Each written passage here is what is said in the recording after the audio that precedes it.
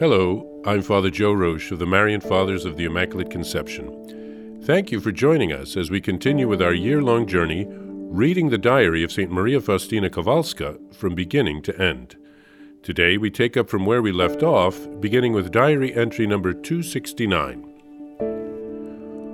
Once, when I had finished a novena to the Holy Spirit for the intention of my confessor, Father Sopoćko, the Lord answered, I made him known to you even before your superiors had sent you here.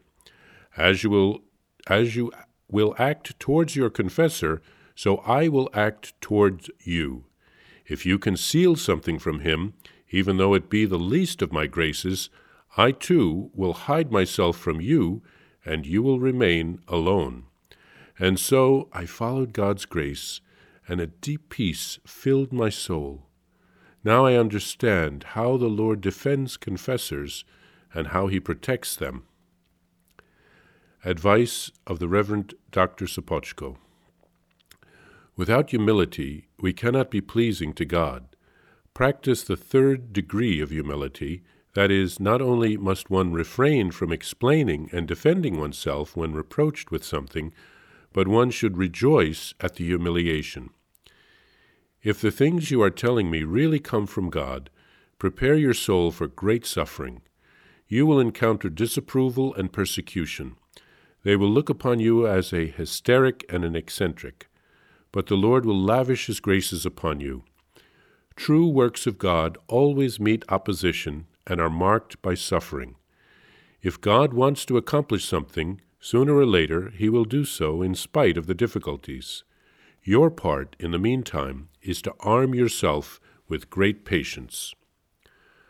When the Reverend Dr. Sopoćko went to the Holy Land, Father Dąbrowski, a Jesuit, was the community's confessor.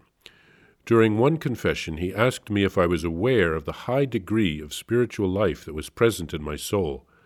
I answered that I was aware of it and knew what was going on within me. To this, the Father replied, You must not destroy what is going on in your soul, sister, nor must you change anything on your own. It is not in every soul that the beautiful gift of a higher interior life is manifest, as it is in your case, sister, for it is manifested in an immense degree. Be careful not to waste these great graces of God. And here the thought breaks off. But previously, this priest had put me through many trials. When I told him that the Lord wanted these things of me, that is, the painting of the image, the establishing of a feast of the Divine Mercy, and the founding of a new community, he laughed at me and told me to come to confession at 8 in the evening. When I came at 8, a brother was already locking the church. When I told him that Father had ordered me to come at that time, and asked him to let Father know I was there, the good brother went to let him know. Father told him to tell me that priests do not hear confessions at that time of day. I returned home empty-handed and did not go to confession to him again, but I made a whole hour's adoration and took on certain mortifications for him, that he might obtain light from God in order to know souls.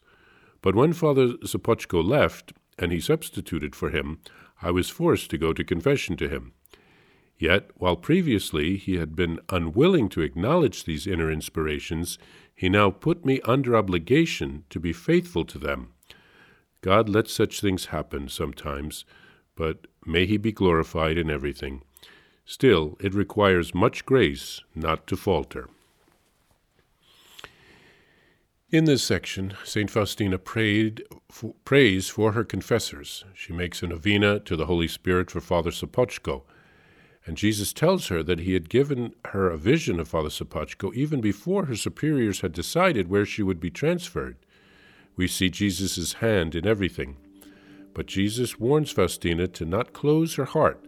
She needs to remain open to receive the necessary spiritual guidance.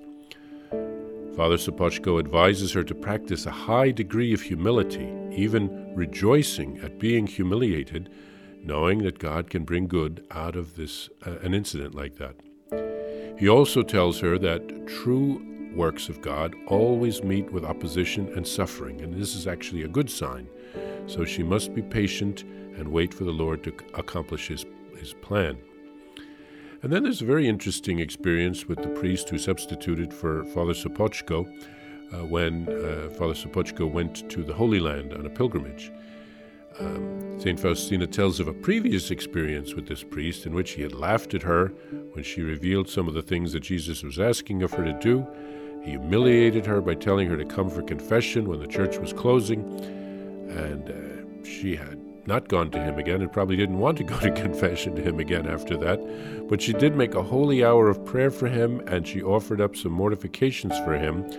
And in the end, he ended up giving her some very good spiritual advice when he substituted for Father Sopoćko. So God can do many unexpected things, and St. Faustina perhaps had to overcome a desire not to open her heart to this priest, and yet God used this priest to help her. So our prayers of intercession and the sacrifices we offer for others are also very important, and God hears those prayers, and he uses those sacrifices for our good.